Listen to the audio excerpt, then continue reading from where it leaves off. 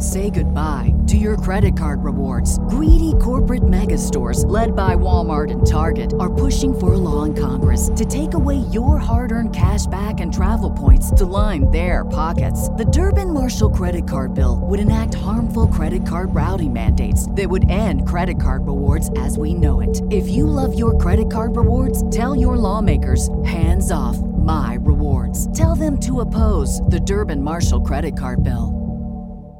Last year, we launched our course, The Data-Driven Classroom, and had hundreds of educators and clinicians take this course with consistently amazing feedback.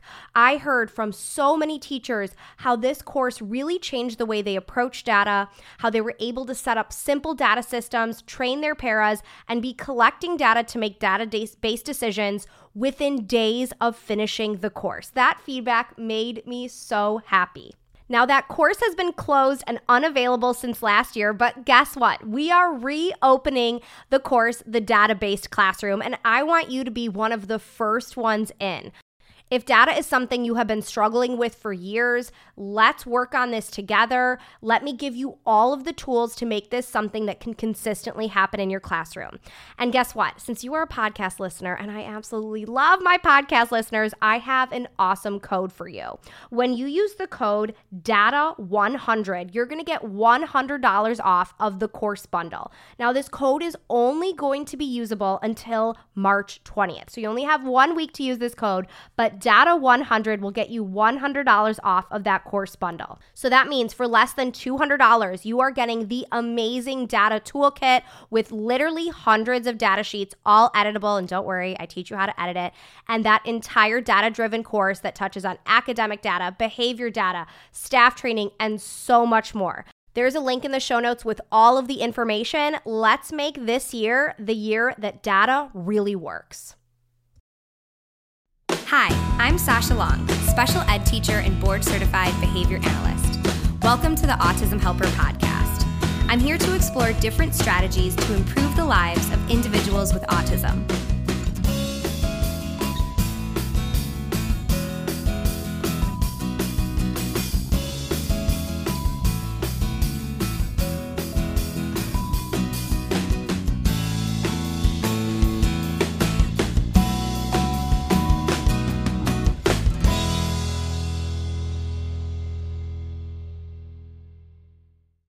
Special little treat for you all today. I am sharing a recording of a webinar that I did just for the Autism Helper Professional Development membership. We had the chance to sit down with Dr. Mary Barbera and hear all about her new book and ask her some questions. Mary is a nurse, a parent, and a board-certified behavior analyst. She is the author of the very popular and hugely influential book, The Verbal Behavior Approach, and has a brand new book coming out called Turn Autism Around, an action guide for parents of young children with early signs of autism.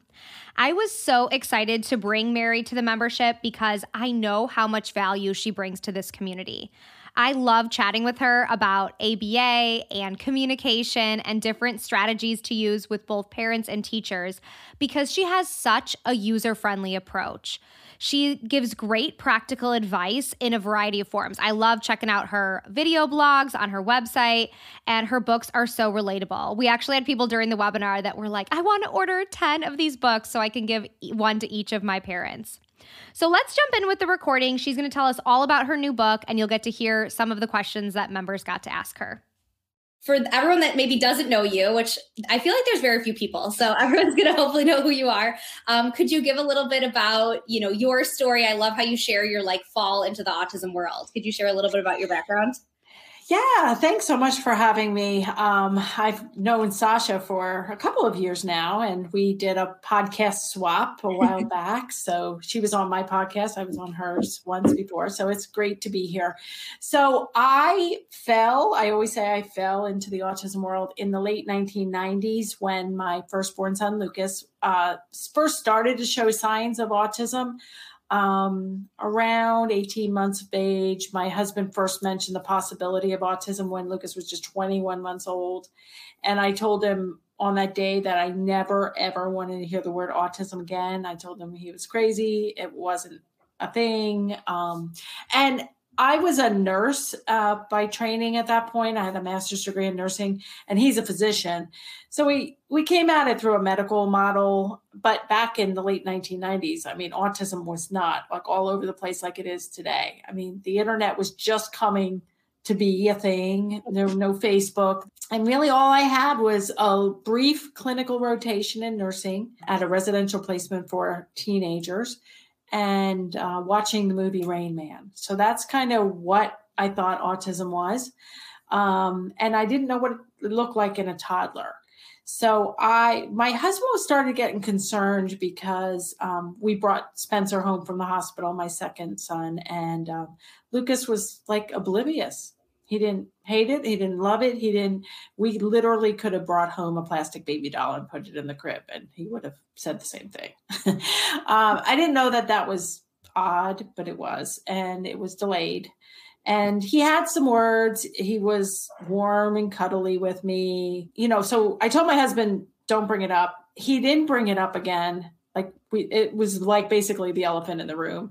And, Lucas went on, and he went to typical preschool when he turned 2, without support. He didn't have any major crying. He wasn't hitting anybody. He wasn't banging his head. He was just like a quiet kid who kind of, sat in circle time, wasn't rolling around on the floor.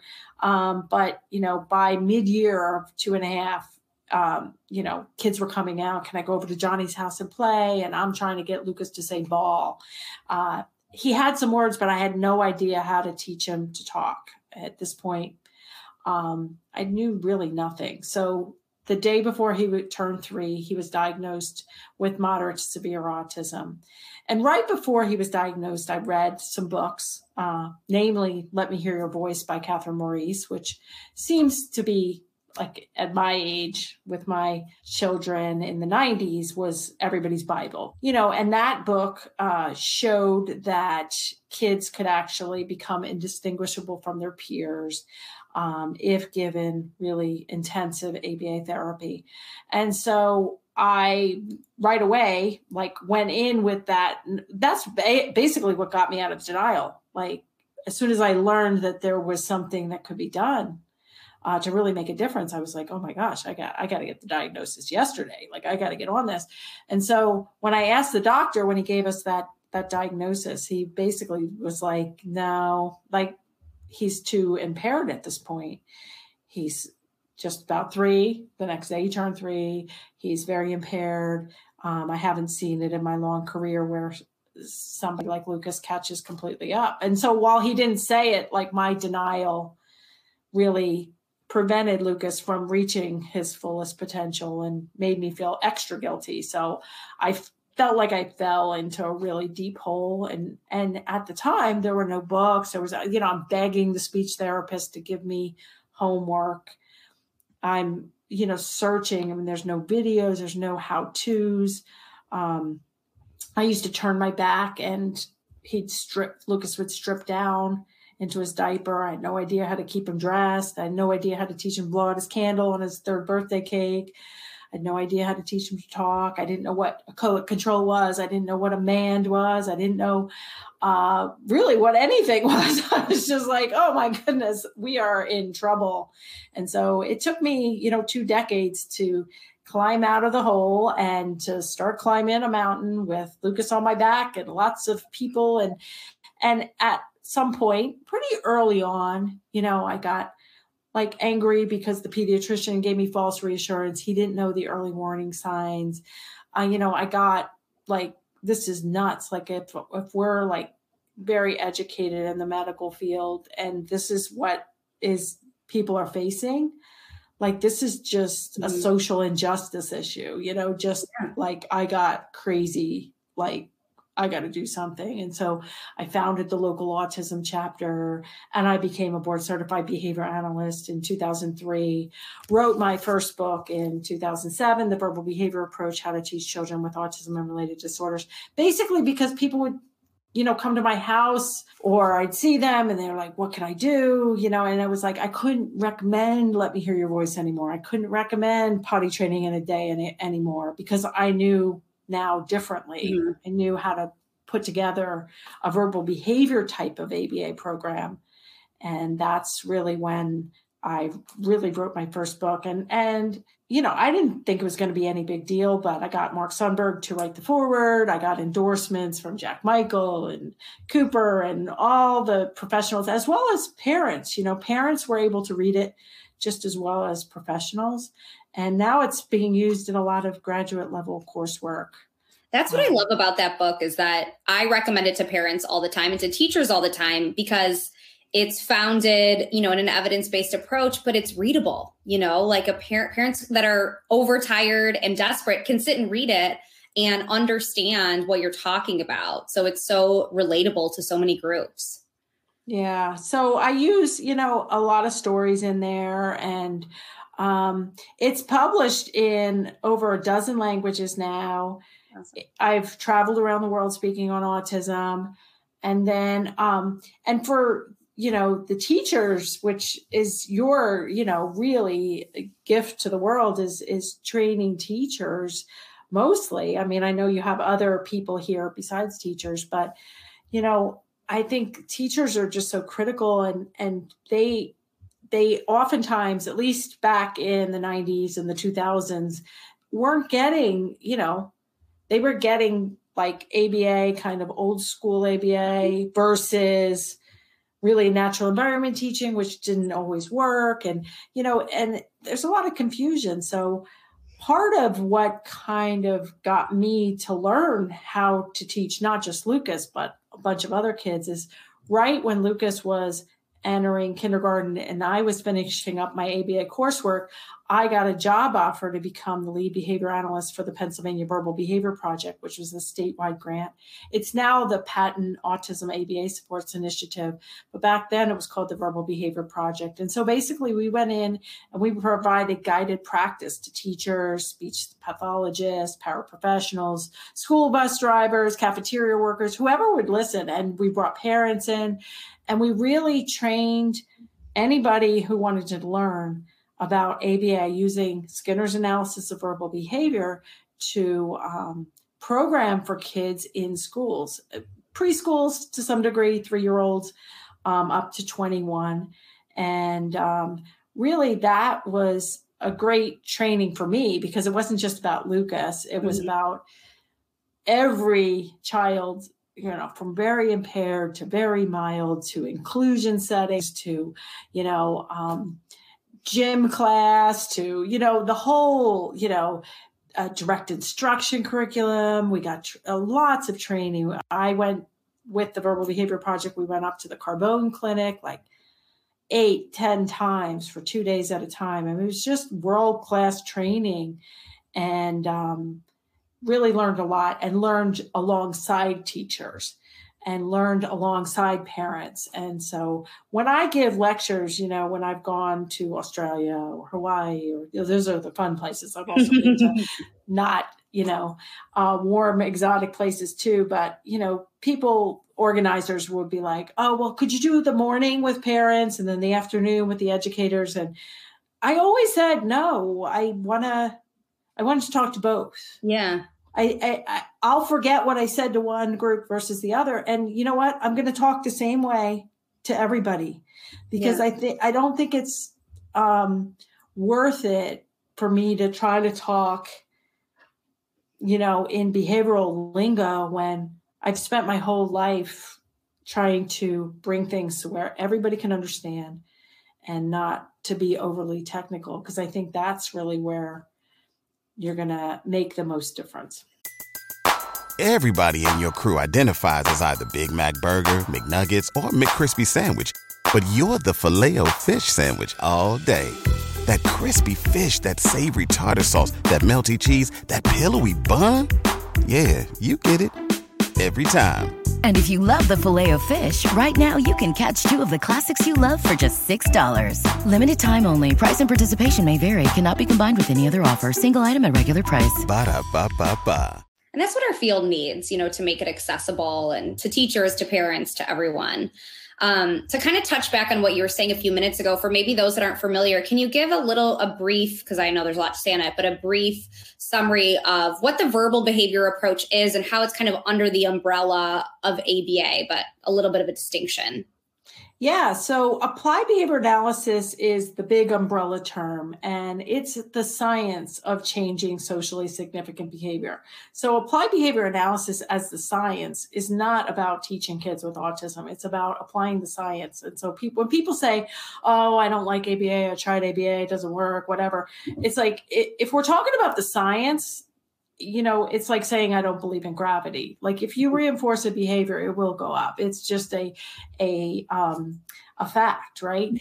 But where people really struggle with ABA programming is under that umbrella. It's kind of like having soda as your umbrella, and then under the soda category, we've got Coke and Sprite and Pepsi and all different kinds of sodas. Or religion is the overarching category, and then under it, Catholicism, Judaism, that sort of thing.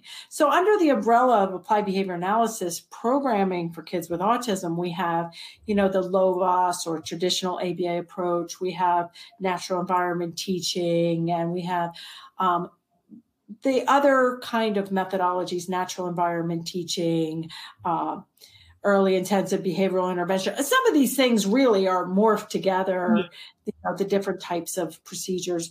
But under there, I would consider Skinner's analysis of verbal behavior or the verbal behavior approach. So why it's different is because we take Skinner's book, 1957 book called Verbal Behavior, and I didn't take that book necessarily and make it into the verbal behavior approach, but over the years, over the decades, people like Dr. Jack Michael, who recently passed away, and Mark Sundberg, and a bunch of other people, clinicians and researchers, have taken that work and applied it and created curriculums like first the ABLES and then the BB map and those sorts of curriculum. And they've taken it so that we can begin to use the science to teach kids. And I'd say the biggest distinction between traditional ABA, which I did with my son for over a year,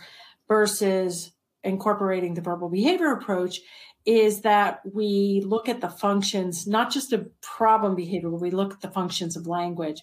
And so if you say, can a child talk or not? Oh, yeah, the child has 10 words, then I'm going to want to know how they use those words or what the function is of those words. Do they mand for things, which is a request? Do they tact or label something? Do they echo you, echoics, or interverbals, answering questions? And those are the 4 elementary verbal operants: the mand, the tact, the echoic, and the interverbal. And they make up expressive language.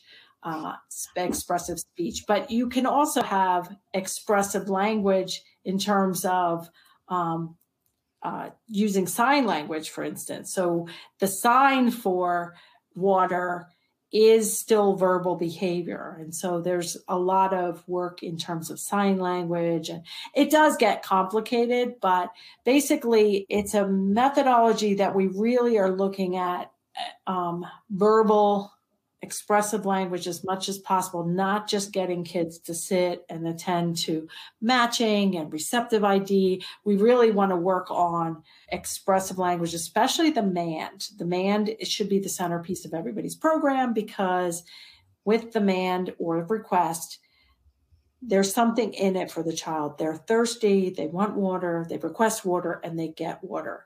And so that antecedent of being thirsty, behavior of requesting water, whether that's vocally or through sign, and then getting the water creates this like something in it for me. And so if we really can focus on manding, no matter what the age of the student is, we're going to be in much better shape. Yeah, that's awesome. That's, I think so many teachers can get on board with that because they see right away how, the reinforcement is built right into that response that you're teaching. And I know that's something we talk about all the time here. So to kind of switch gears, one of the reasons that we wanted you to join today was to hear about your new book. I was chatting with Mary before we started that I read the first 2 chapters this morning. So I would love for you to share a little bit with everyone about your new book and what's it about and when it comes out. Yeah. So I got the idea to write my second book. I was not actually going to write another book, because in the process of learning what to do, writing my first book, getting my PhD, people were like, okay, you have your PhD. It was 2011 when I got my PhD. What are you going to do now? And I was like, I have to figure out how to get this message out online, because I was going door to door. At that point, I had left the grant program through Pennsylvania, and I started working in young kids' houses through a contract with birth to 3 kids. So I was implementing my approaches that I've learned, and also my nursing background, my behavior analyst, my mom background, my advocate background, and working with kids without a diagnosis mostly. They were very young, and they had signs of autism a lot of times. Most of them did not have a diagnosis. So anyway, I was like, I need to figure out how to get my message out online. So in 2015, I created my first online course, and that's what I've been doing. And what I really then got this not new passion, but like, I have to help these moms, especially, and early intervention professionals of very young children, because now the rate of autism isn't 1 in 500 like it was when Lucas was diagnosed. Now it's about 1 in 50, and about 1 in 6 kids have some kind of developmental disorder like ADHD, autism, learning disabilities, speech disorders, cerebral palsy. So 1 in every 6 8-year-olds, this is a CDC statistics, has one of the developmental disorders. So we have to get to the babies, the toddlers, and the preschoolers. It doesn't matter if it ends up to be autism or not. We have to get to the parents, and we have to educate them not to just sit and wait and worry, because with the autism rate being so high and the developmental disorder being so high, we really have to repair the trajectory of it as soon as it gets off track.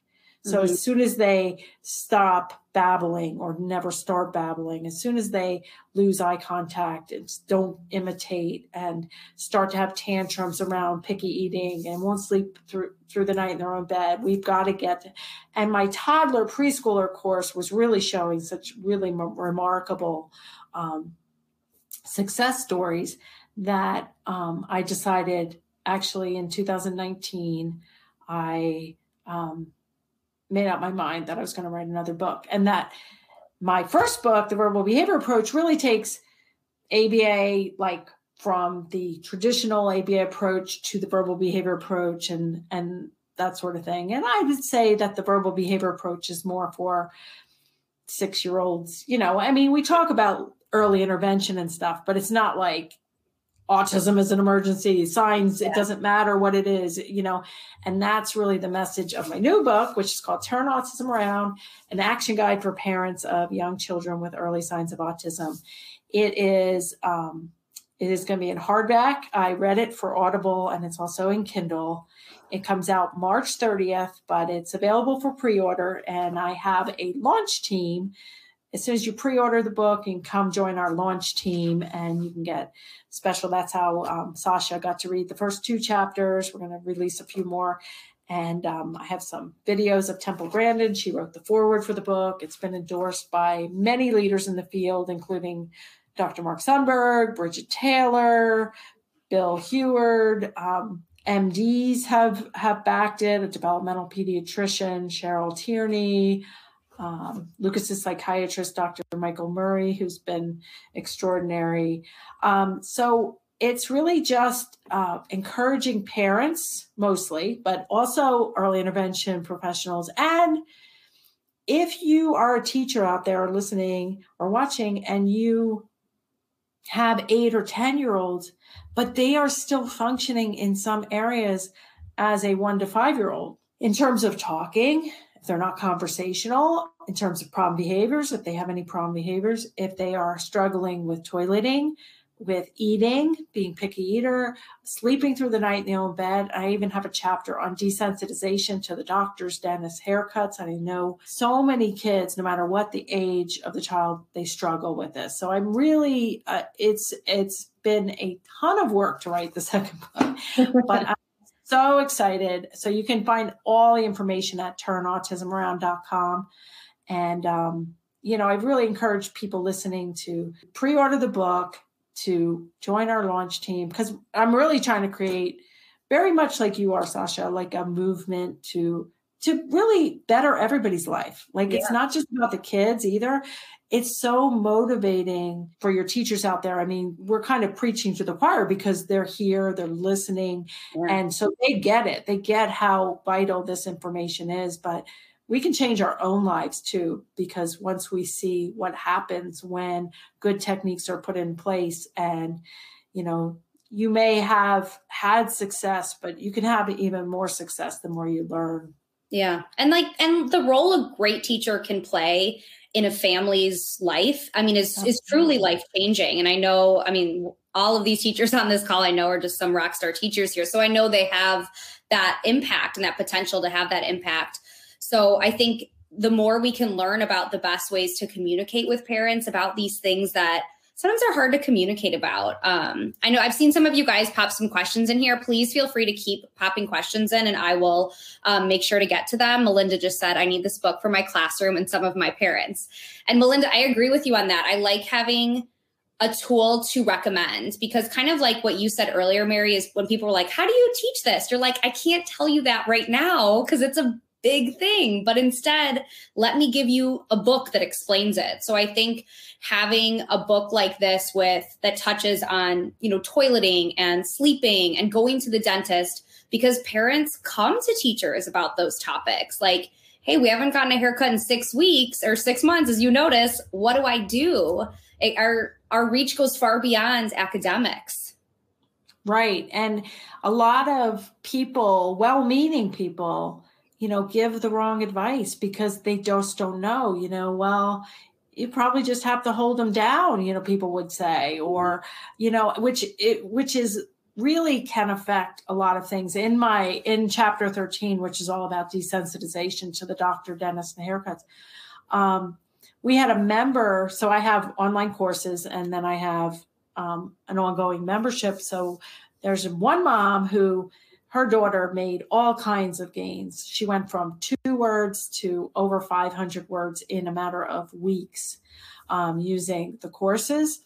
And so she's in chapter 8. She starts off with chapter 8 because it was like really great strides.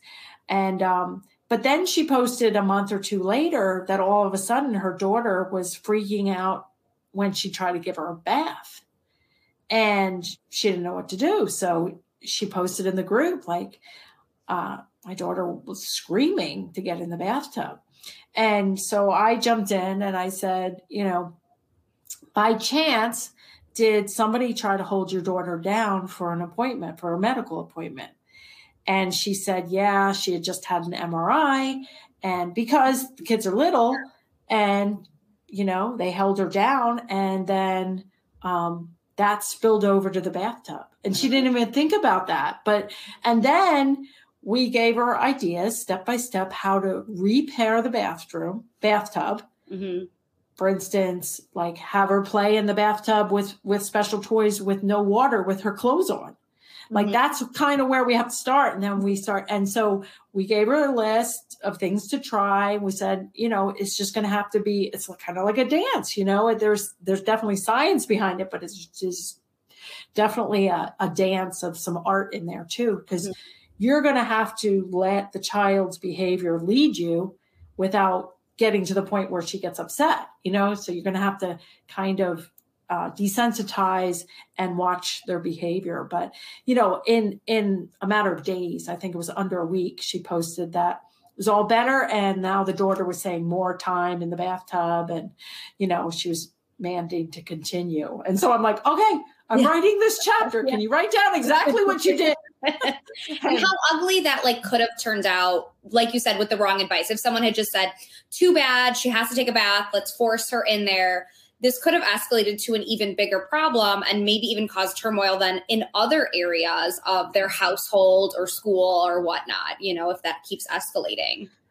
And that's, I think, what happens is things get paired up as aversives. Mm-hmm. And then, you know, the doctor, we have to hold them down for an ear check. And then all of a sudden they're freaking out with a haircut, which isn't like that, but it can spill over. And then family photographs. Now, all of a sudden, you know, it's just anybody that shows up now that wants to make the child do anything, they're freaking out.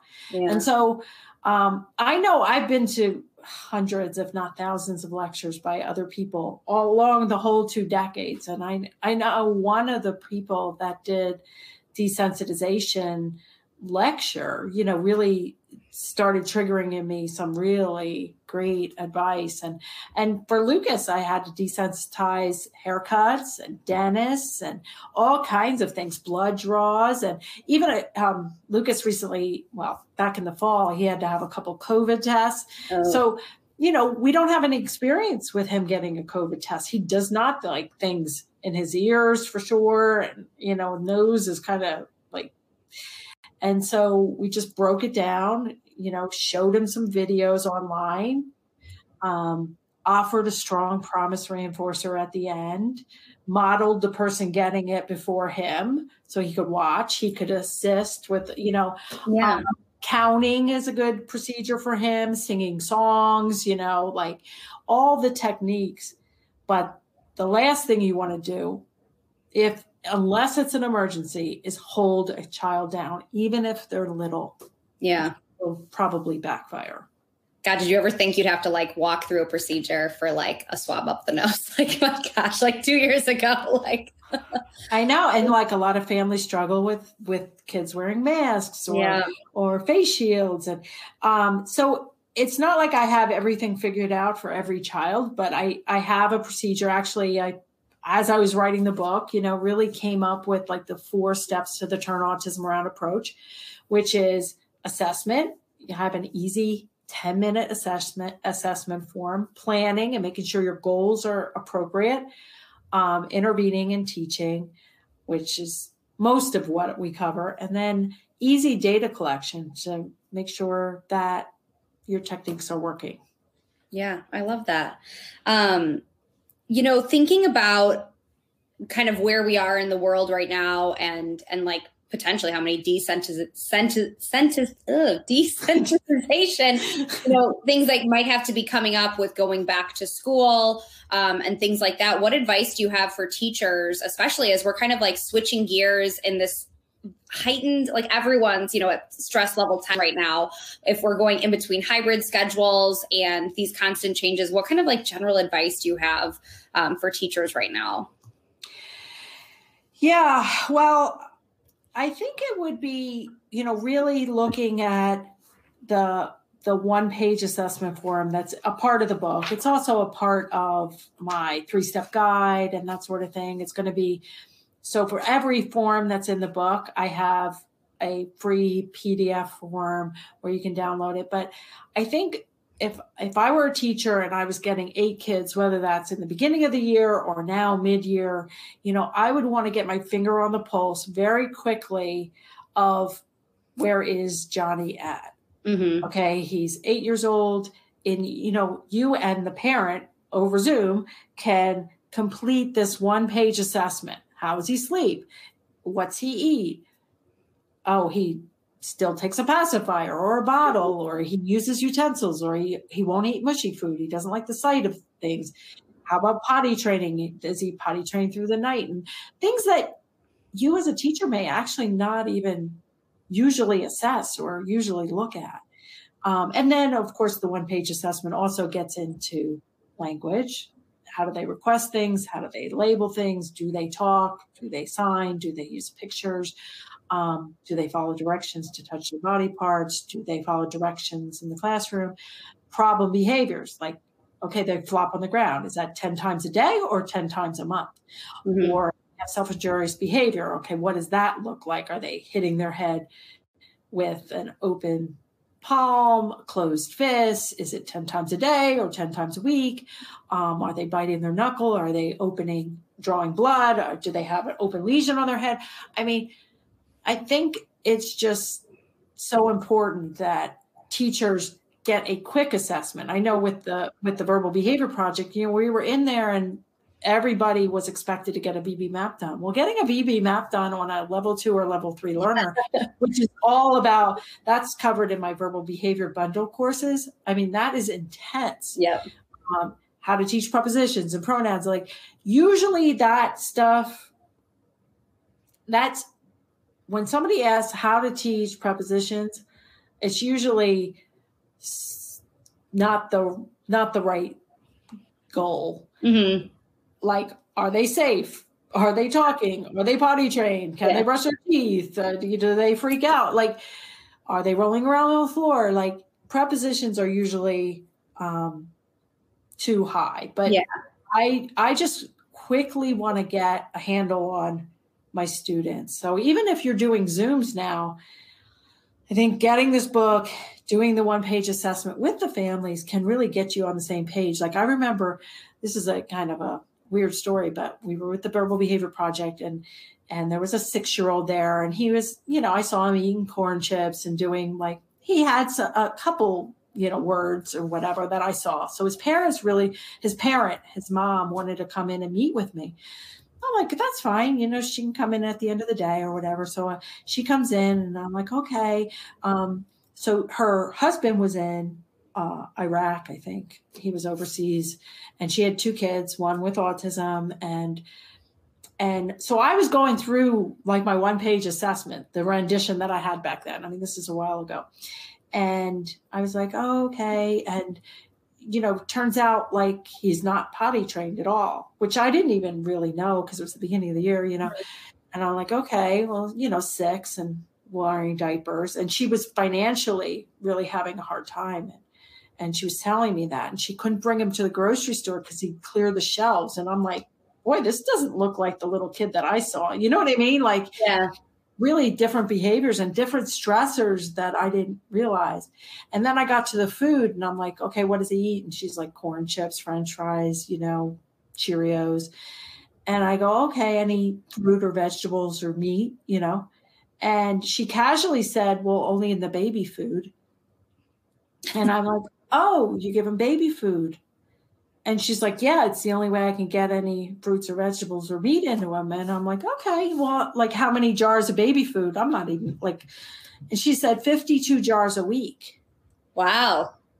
But, like you as a teacher or as a behavior analyst or speech pathologist, like nobody's going to bring that up. It's not on the IEP, right? Yeah.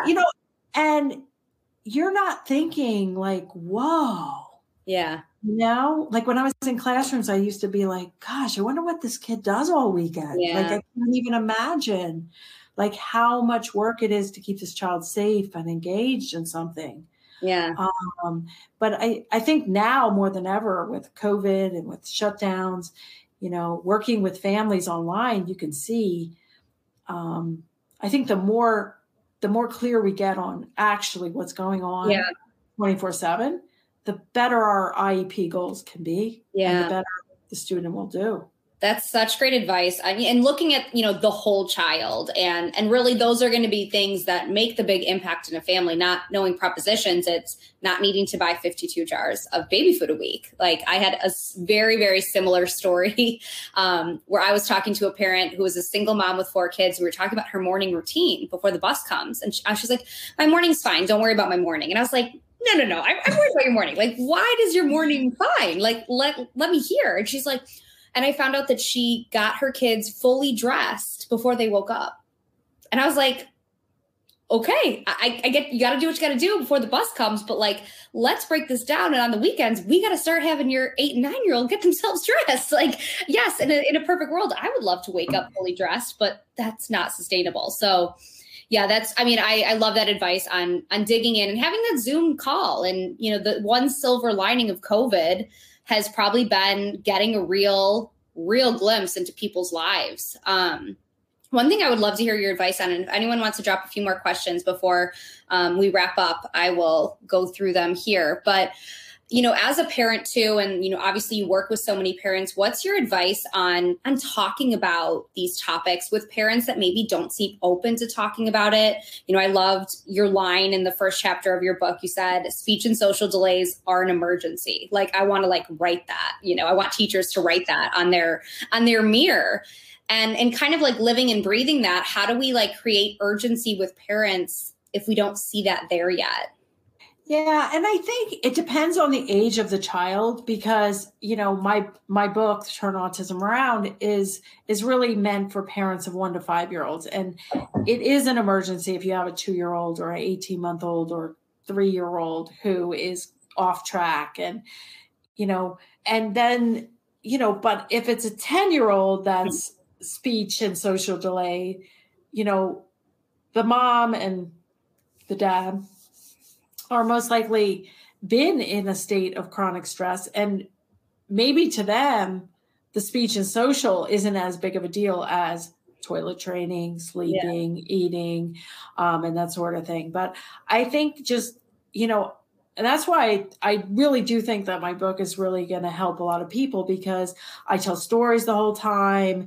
I give a lot of hope. And I say, even if your child is 10 years old, there's still progress that can be made. There's still, you can put one foot in front of the other and make your life better. We've had examples where people have joined either the toddler preschooler course or the verbal behavior bundle where, parents of 8-year-olds who have been told that their child's not going to talk, they're nonverbal, they're using a device. But really when they start using my procedures, they actually do get them to talk and that you can always, you might not be able to turn things around completely, but you can turn things around for the better. And, one of the moms reported she took the first course for her little 3-year-old and he made all kind of progress. But then she also started using the techniques on the other program to help her 11-year-old. And she said, he had his first bowel movement on the toilet at 11. And it's to them, that's a major turnaround. Yeah. That's a major positive growth. And so I think my message is there's always hope for improvement. Break things down, meet parents where they're at, meet the kids where they're at, and don't program too high. And just because the parent wants to talk about the child's reading progress when they're not toilet trained or, send them to my stuff. Even before the book's out, now I have video blogs for over 3 I was going to say that you have a video blog for every topic. I love it. So just Google literally if the child is still having a bottle and they're 5 or whatever, Google Mary Autism bottle. Yeah. Mary Autism actions, prepositions, pronouns, diapering, whatever. I probably have something, either a video blog or a podcast, and maybe that will resonate with the parent. Yeah. Sometimes it's hearing it from a new perspective too helps, I think. Yeah. Okay. I have a few great questions coming in here. So speaking of potty training, and I love all your stuff on potty training. I have talked a lot on my social media channels about my personal experiences potty training from a parent perspective. And I had a very humbling year this year. I have potty trained many kids, in classrooms and clinics and in home, verbal, nonverbal, oh, I'm a BCBA. I got this. Potty trained my first daughter in a weekend. My second man, she's giving me a run for my money, but it'll get done. Michelle asked, do you have advice on potty training a child who does not seem to have the sensation? Parents are willing to try, but he's very low tone, low arousal, and we're not sure what he's feeling. Yeah. And do you know how old the child is? Did she say? She did not say.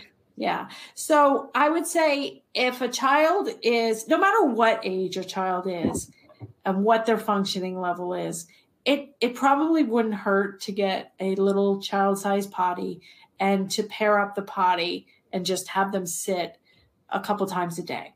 Mm-hmm. I don't think that's going to hurt anything. And I think one of the mistakes is people wait until they think their child is ready. And then, okay, they're 3 or 4. Okay, let's get out the potty, and then the child won't sit.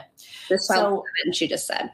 He's 7? Yeah. Yeah. So after age 5, Fox and Azrin, who are potty training specialists for decades, suggest, and I believe this, that even kids with very low IQs can and should be potty trained. So I wouldn't do like a fast approach or whatever, but I would start.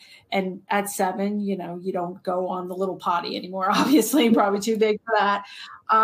Is if they're not currently sitting the child, I would definitely sit the child and just use my procedures to pair that up. Always, boys, always sit until you're fully bowel trained.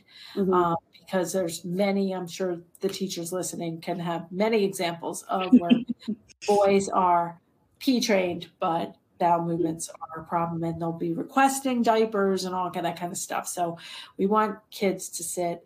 Also, our Western diet has made kids chronically constipated. And so for this boy who's 7, who is low sensation and that sort of thing, I would just make sure he's not constipated, that he's going every day, maybe once or twice a day. If you have a child, boy or girl, that's going every 3 days or something, that they're probably very constipated, and that's going to affect their bowel and bladder. So get some success. I mean, there are kids with, cerebral palsy and autism and, a bunch of different things that, you might need a medical evaluation or something, but I wouldn't assume somebody's too low functioning or too low tone to be potty trained. Thank you. That's great advice. Rebecca asked if you have experience or can you speak on children on the spectrum that are dual language. So, and maybe, families that speak one language or are speaking a different language at school. What's kind of your experience with that? Yeah. And it's kind of a little on the controversial end, my usual advice. And I believe, just like when you teach sign language, so say you have a child with zero words. I think you have to start with, 5 to 10 signs, and everybody say the same thing. Are you going to call this drink or a cup or water or milk or whatever you're going to call this? And what are you going to sign? Are you going to sign water? Or are you going to sign drink? Or, and so everybody has to be consistent with those first, say, 10 words till we can get, hopefully, and it may involve more like 50 or 100 words, but till we can get a color control and we can get some real basis going. So I had a family, Chino, he's in many of my videos, he's in my book. And the family, when I got there, had a 3-year-old, Chino was 20 months old, and a newborn baby. And they had planned to raise their kids in a bilingual household, Spanish and English. They were living near me in Pennsylvania, and mom was a teacher. And they asked me that question. And I said, well, I don't know Spanish. I mean, he only has a couple pop out words. It's not a huge deal, but let's just try to teach him, 10 or 20 words in English. And then, because he also had an OT that spoke English and a PT that spoke English, and so he learned English, and then he went to preschool, and that was English. So we have people from over 80 countries who have taken my courses. So we have lots of bilingual households, lots of trilingual households, and it's a personal decision first, but I would look at what is the language of the school or the early intervention professionals. And especially if the family is bilingual, they can speak either. But I do have a video blog on it. And I also have a podcast with somebody that took my courses. And her son on the podcast, as well as Chino, became fully conversational and fully bilingual as I got a little bit older. So my advice, which is contrary to what most people say, but I think most people don't work with kids with severe autism that are non-vocal, is my advice is to get the first 10 or 100 words in one language. And if possible, if the family is bilingual, to choose the language of the professionals and what will be the preschool and the regular school. Yeah, that makes sense. Okay, so last question or two, so we don't take up too much of your time. So I love this question. Melinda asks, what's the best way to bulk order 10 or more of the books? Because I want to share them with colleagues and parents, which I think I like that, just like handing them out like Halloween candy.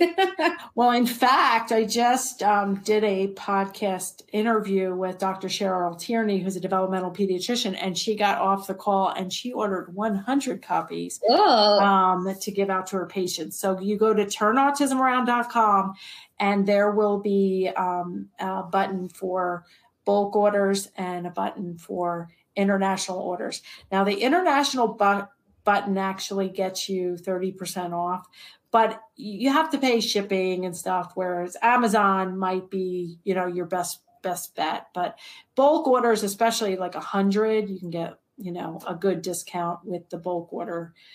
So go to turnautismaround.com. We give you all the links if you want to buy it on Amazon or bulk order, and then join the launch team too, because anybody that buys 10 of my books, I want them on my launch team. Yeah.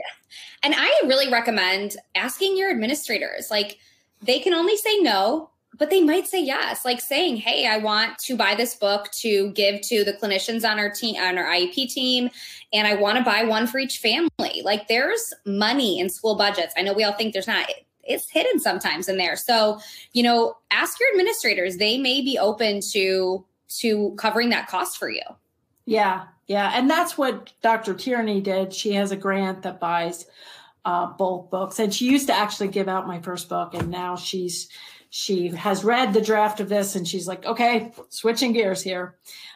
This one's going to be better, especially for families. And I think, people are like, well, I already read the first one. Do I need the second one? Or like, they're very different. Mm-hmm. They're compatible. As a teacher, you definitely might be interested in both of them. And I think especially for, our early childhood teachers listening, pre-K, like I always think, I have this vision of like a mom, and this is built off of so many different scenarios, but, mom coming in with the 3-year-old on her hip and her one arm is like super jacked because she has not let that 80-pound 3-year-old off her hip in 3 years. And like, they're leaving their baby, their whole world in your classroom. And yeah, there's of course going to be a million stressors and a lot to talk about. And it might be a more comfortable way to initiate those conversations when you're giving resources and the mom can read the book or watch a vlog after the kid goes to bed or takes a nap, versus at pickup or at quick IEP meetings, there's not always time to delve into, diet and nutrition and eating. But I know your book touches on all of those big topics, especially for those younger kids, that we really want to touch on that as soon as we can. And the siblings, I thought you were going to say the mom was also pregnant, because maybe siblings of kids on the spectrum, the studies range from 19% that the second child will be affected to up to like 35% or something. It was really high. Wow. And so the techniques in my book will work if the child is typically developing. It's really just great engagement with the parent and the child, or the teacher and the child. There's nothing in here that's like, oh, that's going to be a bad idea if it doesn't turn out to be autism. It's all very child friendly. Yeah. There's no escape extinction, no punishment. It's a total child friendly, looking at the whole forest, looking at every dynamic. And really just, I say in the book, actually at the beginning and the end, I want 3 things for both of my sons, who are both young adults now. Lucas has moderate to severe autism. Spencer's in medical school. I want 3 things for my sons and all of your kids and your students: be as safe as possible, as independent as possible, and as happy as possible, and reach their fullest potential. That's all I want. And I think my approach will get you to that moving target of full potential. Because once you hit your full potential, you're right there. And there's no time to let up. My son, Lucas, is 24. He still needs 24/7 supervision. And he still, there's new obstacles that come up. Okay. COVID test. Okay. Now his daytime program that he used to go to closed during COVID, and now he didn't go back. And, and there's advocacy. And I really want to teach the parents how to be the best teacher and advocate for life, and to work with professionals. I wanted to be really careful to honor the professionals that will come into their lives as well. and to really encourage them to get professionals who are willing to work with them. And I know everybody here listening, I mean, like I said, we're preaching to the choir, but there are professionals that don't want the parents' input and don't want to deal with all that extraneous stuff. But you can't work with a child and really make true progress without working with the families. And I think your listeners know that. Yeah. Yeah. Jennifer said, we're always looking to improve the homeschool connection. Thanks for helping educators open those doors. Well, on that note, Mary, thank you so much. There's so much valuable knowledge from you. And like I said, I love that your approach is whole child focus. I love that you see it from a parent and from a behavior analyst, and all of the content you share is just so shareable, like is something that teachers can really utilize as a resource to send to parents or to watch in a prep or after school when they're tired and they're like, I just got to learn about this. So thank you so much for joining us tonight and for, sharing all of your knowledge. It's really great. Well, thank you. I enjoyed talking to you. I always enjoy talking to you. And I'm really excited about the book. So turnautismaround.com for all the information. And I hope to see you and all of your members again real soon. Thanks, Mary. Thanks for listening to the Autism Helper podcast. If you liked what you heard and want to hear more, hit subscribe. It would mean a lot to me if you left some feedback. Whether I'm working one-on-one with a student, doing a podcast like this one, or presenting for a PD, my goal is always to provide as much value as I can. So your feedback really helps me make sure I'm doing just that. If you have other topics you'd like me to cover, leave in the feedback or message me on social media. You can follow me at The Autism Helper on Facebook, Instagram, YouTube, and Pinterest, or visit my website, theautismhelper.com. Thanks again for listening.